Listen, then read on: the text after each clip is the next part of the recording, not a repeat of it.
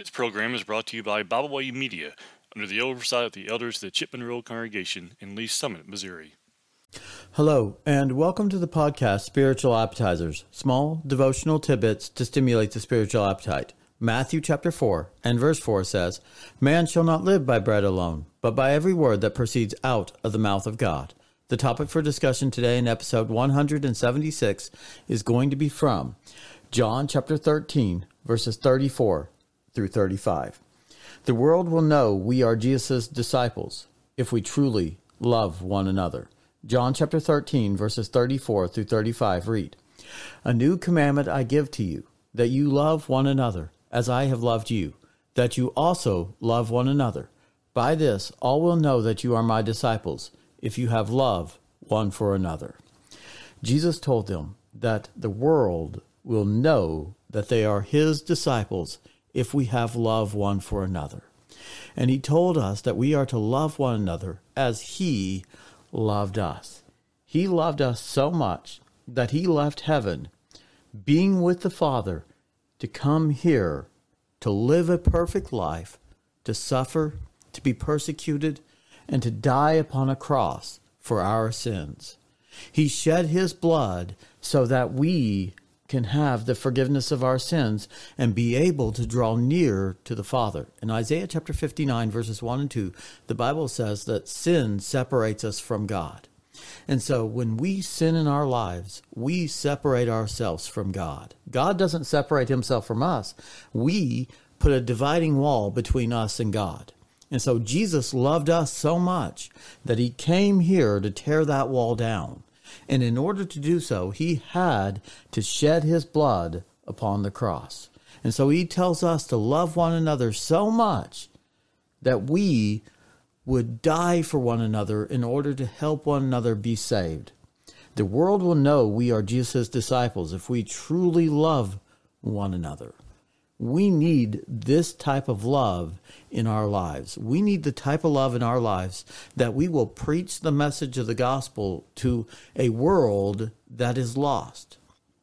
Jesus told us to go into all the world and preach the gospel to every creature. He that believeth and is baptized shall be saved, but he that believeth not shall be condemned. We need to love the world enough that we're obedient to Christ in every shape, form, and fashion. We need to love the world enough that we're willing to upset people a little bit in order to take them the message of the gospel. People oftentimes, they don't want to hear that they're living in sin, even when they are living in sin. And we need to love them enough to say, hey, brothers and sisters, whoever's living in sin, get out of that sin because it's leading you to the wrong place. In Matthew chapter 5, verses 38 through 48, the Bible says, "You have heard it was said, an eye for an eye and a tooth for a tooth. But I tell you, not to resist an evil person, but whoever slaps you on the right cheek, turn the other to him also. If anyone wants to sue you and take away your tunic, let him have your cloak also. And whoever compels you to go 1 mile, go with him 2, and give to him who asks you. And from him who wants to borrow from you, do not turn away. You have heard that it was said, you shall love your neighbor and hate your enemy. But I say to you, love your enemies, bless those who curse you, do good to those who hate you, and pray for those who spitefully use you and persecute you, that you may be sons of your Father in heaven. For he makes his sun rise on the evil and on the good, and sends rain on the just and the unjust. For if you love those who love you, what reward have you? Do not even the tax collectors do the same? And if you greet your brethren only, what do you do more than others? Do not even the tax collectors do so? Therefore you shall be perfect, just as your heavenly Father is perfect. We are to love everyone. We are not to return evil for evil.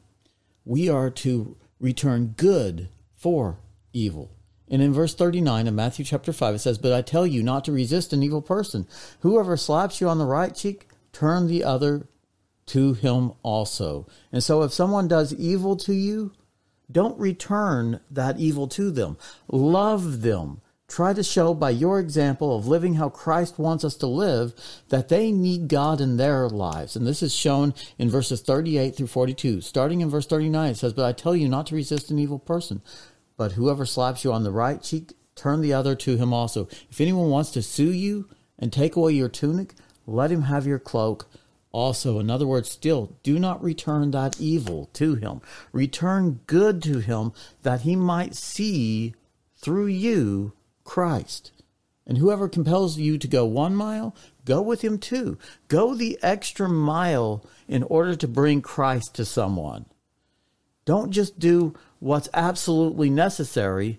Do above and beyond so that you can help people come to God. That shows how much you care for the individual's soul. In verse 42, it says, "Give to him who asks you, and from him who wants to borrow from you, do not turn away." Do more than what is expected of you. Always try to go that extra mile in order to help people see Christ in you.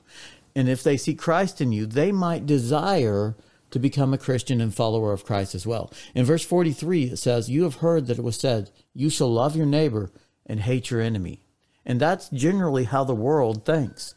We should always love our neighbor, but our enemy, we don't have to do good to them. But that's not what the Bible teaches. In verse 44, it says, "But I say to you, love your enemies, bless those who curse you, do good for those who hate you, and pray for those who spitefully use you and persecute you." Care about those people's souls. If they're your enemy, you still need to care about them. You need to do good to them that hate you. You need to pray for those who spitefully use and persecute you. Pray for them that they might have a change of heart, that they might repent of the things that they need to repent of and come back to God, because God sees everyone as souls. He desires everyone to come to repentance. 2 Peter chapter 3 and verse 9, "The Lord is not slack concerning his promises, as some men count slackness, but is long-suffering toward us, not willing that any should perish, but that all should come to repentance." God wants everyone to come to repentance.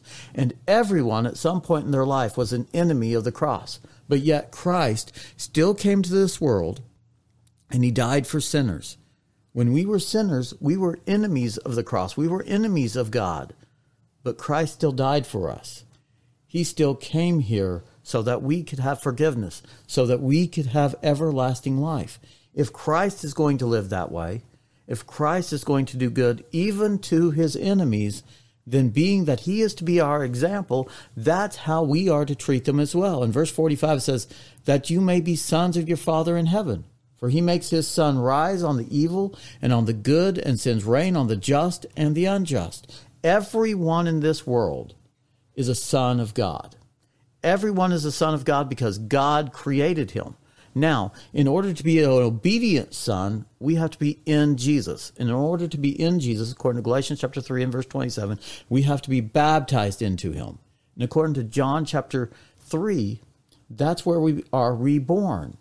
And we become an heir of the kingdom of God. And so until you become an heir, until you become a reborn Christian, one that is in Christ, by being baptized and by being obedient to the gospel, you are not going to be an heir with him. You're not going to receive the benefits of being a child of God. But every person in the world simply is a child of God that God cares about. And he has given us his word so that we can come to him and so that we can be an heir.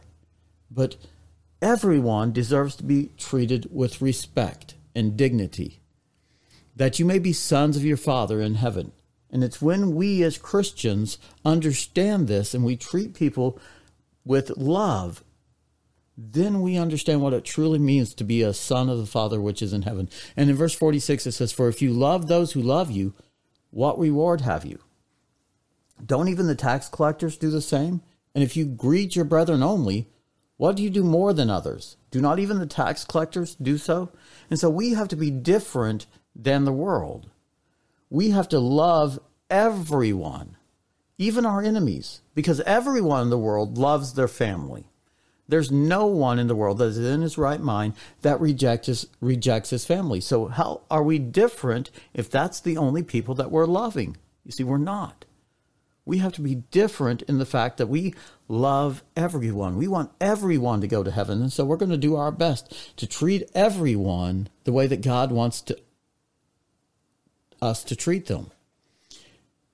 And then in verse 48, it says, therefore you shall be perfect, just as your Father in heaven is perfect. That is the goal. We are to be complete. We are to be perfect, just as our Father in heaven is perfect. But the only way that we can do that is by having his Son's blood wash away our sins. That's how Jesus loved us. He came here, he lived a perfect life, he shed his blood so that we could be cleansed and have forgiveness. It's when we are in Christ and we have that blood covering us that we're perfect. The world will know we are Jesus' disciples if we truly love one another. If we truly want to evangelize in this world, this is a principle that we have to truly understand. We have to truly understand how to be like Christ and to truly love one another. In Matthew chapter 6, verses 9 through 15, the Bible says, in this manner therefore pray, our Father in heaven, hallowed be your name. Your kingdom come, your will be done on earth as it is in heaven. Give us this day our daily bread, and forgive us our debts, as we forgive our debtors. And do not lead us into temptation, but deliver us from the evil one. For yours is the kingdom, and the power, and the glory, forever. Amen.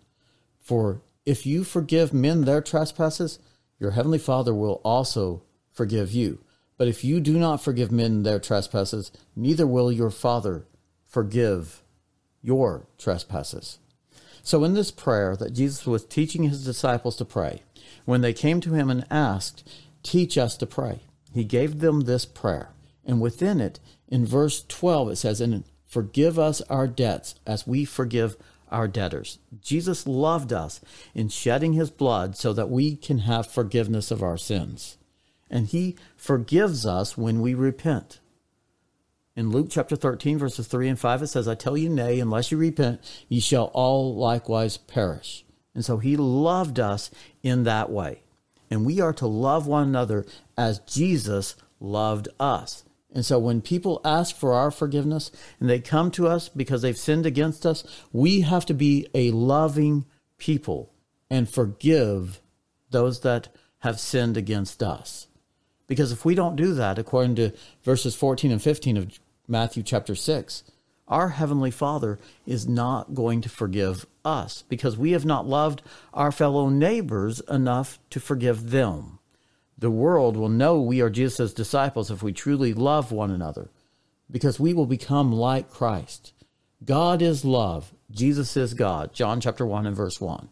And so Jesus is the perfect example of how we are to love one another in every aspect of his life.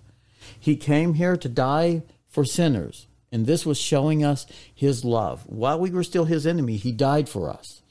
He forgave us with his blood. We are to forgive those that sin against us. You see how we become like Christ? And the more we become like Christ by reading his word, by studying it and putting it into practice in our lives, the more we love everyone. The world will know we are Jesus' disciples if we truly love one another. And if we truly love one another, the world is going to recognize that love. In Matthew chapter 22, verses 37 through 40, the Bible says, Jesus said to him, you shall love the Lord your God with all your heart, with all your soul, and with all your mind. This is the first and great commandment. And the second is like it. You shall love your neighbor as yourself. On these two commandments hang all the law and the prophets. In John chapter 14, verse 15, Jesus said, if you love me, keep my commandments. We love God with all our heart, with all our soul, and with all our mind when we keep his commandments. In John chapter 8, verse 29, the Bible says, Jesus always did those things that were pleasing to the Father. This is how he loved him.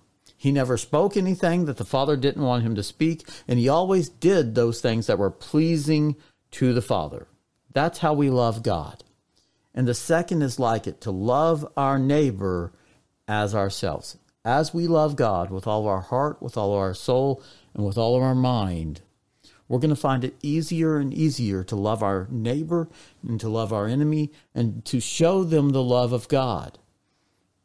The world will know we are Jesus' disciples if we truly love one another, because the world doesn't love one another.